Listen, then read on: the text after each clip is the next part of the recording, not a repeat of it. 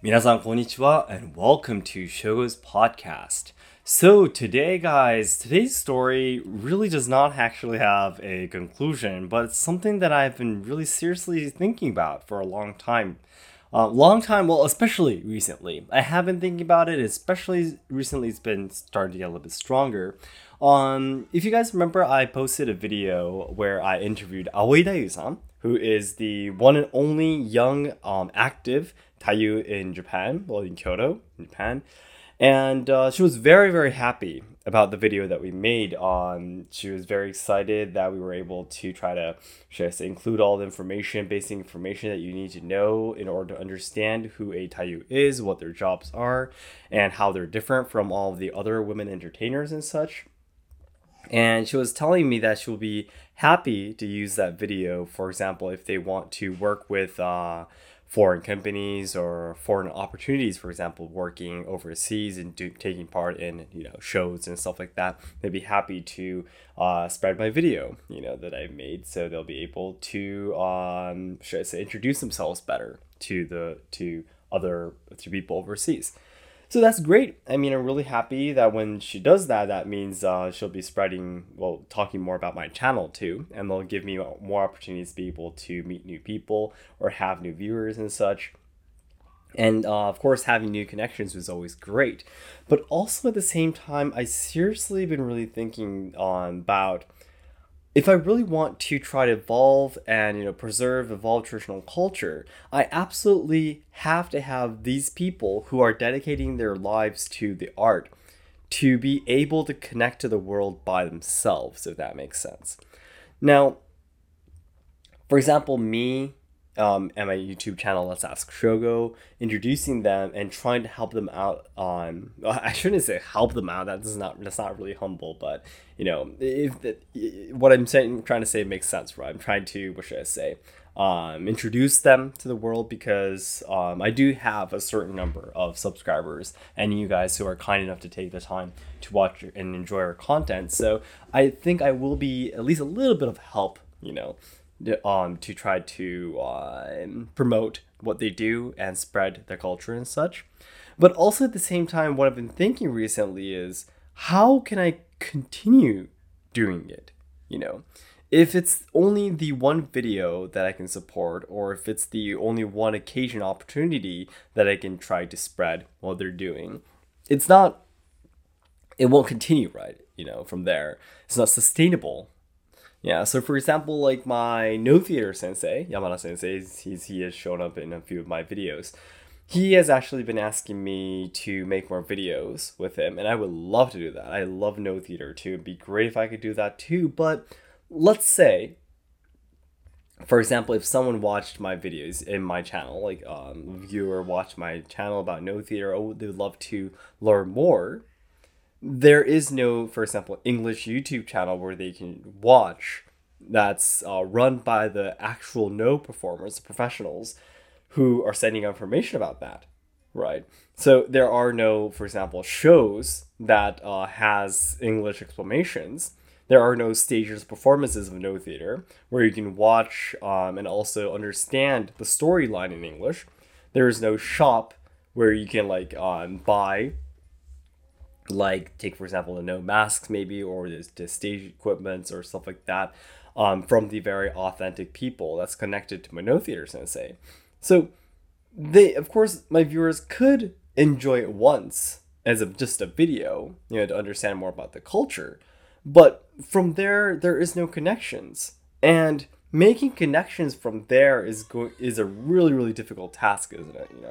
So for me, if it was Aoi Dayu-san, if I just talk about the best scenario possible, it would be great if she, for example, can do online performances. Let's say you can order and you can maybe do it over Zoom. She could do the dances for you, or maybe she can provide you lessons. Online lessons would be great. I think that'd be really cool. Maybe she could do more. She used to do crowdfunding, by the way, to try to preserve the Shimabara district, the city.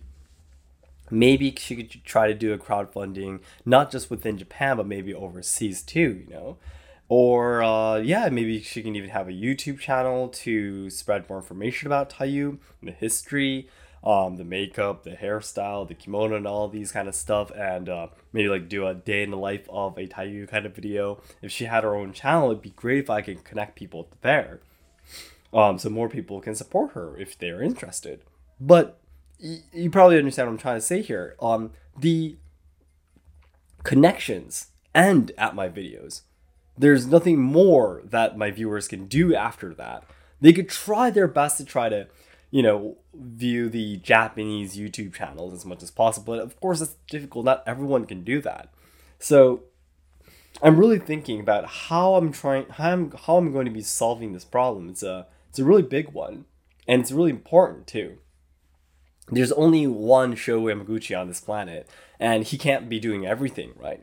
So maybe it might be me try to gather some of the younger generations and try to do some kind of consulting in the future. For example, maybe I have no idea at all. And if I'm going to be doing that, that's probably going to be much far in the future. Yeah. But yeah, I really can't imagine what kind of job it'll be for consulting, because I don't know like how I should pay the salaries or like all the money and everything. But I think in the future I eventually would have to do something for people to create more platforms. For once they are introduced to the world, they need more places where they can, what should I say, try to satisfy the people who are even more interested and want to learn more from them, right? So yeah, this is something that I've been really seriously thinking about recently. Until recently, all I had in mind was trying to make better videos, make my YouTube channel bigger. And I was really focused on this. But now that I'm on to my next step, I'm really starting to think about how can I really, really, truly help the people that I meet in Kyoto or in Japan to spread their culture. It's probably the English. It's probably the platforms they need to know. They probably need to know the business, what should I say, the skills probably that they need in order to spread their culture or their skills or whatever they're doing to the world. And maybe I definitely need to do something that's completely different from the activities that I'm doing now to be able to do that. So this is something I'm really thinking about right now. I'm really sorry this is just a babbling podcast today, but it'd be great. Please let me know in your opinions in the comments about your ideas of what I think I can do. Right now, I'm thinking maybe I could try to gather some of, like, for example, the university students who just graduated university, who studied in languages or international relationships. If they're interested, they could do jobs, for example, for a consultant, try to help out the people who are trying to spread their culture to overseas, give them proposals about different ways of doing that, Yeah, so... But again, this is going to be really difficult, though. The people in the world of traditional culture, they have a lot of pride on the ways they have conventionally done, the ways they have done traditionally, and trying to change that, especially if I'm going to be hiring young people to be the consultants. Listening to them and trying to change the conventional ways of how they were used to doing it would be really difficult. So yeah, please let me know your opinions in the comments about your thoughts on how to try to make this situation better. Yeah, it'd be great if you can let me know from your experiences of working or studying and such. If you have any ideas, I'll definitely take a look at it. So then everyone, as I always say, the ultimate goal of my life is to make all Japan lovers' dreams come true. So I know that there's a lot of people studying Japanese, willing to come to Japan to travel, study, or work, or even train our traditional culture and such, as we've been talking about today. However, I am very afraid that Japan will not be able to make everyone's dreams come true in the future, because we're facing a lot of social problems, we are losing our traditional culture, and the younger generations who are supposed to be carrying on the good things about Japan are dying because of all the social issues being shoved against them. So I really want to dedicate my life trying to make Japan a better place. I want to try to solve the social problems, preserve and evolve traditional culture, and also help out the younger generations so they can have a brighter future. And to do this, the nearest goal I have right now is to become a Japanese language instructor, but I'm while I'm saying this, I really feel that by the time this podcast comes out, I think I have changed my goal to something new already. And by the way, the goal that I have right now for the new goal that I'm planning, at the time of recording, I still don't have that goal yet. But probably by the time you take a look at the Ko-fi page right now, I think I have changed my goal to something related to the shakuhachi, I believe. Probably, yeah. So I hope you can look forward to it. It'd be great if you could check it out and see what I've actually changed it into. At the point of recording, I still have a few days before I change the goals. So yeah, I hope you check it out. I think it's something related to shakuhachi. So anyways, thank you so much for your time, guys. Have a nice day or good night.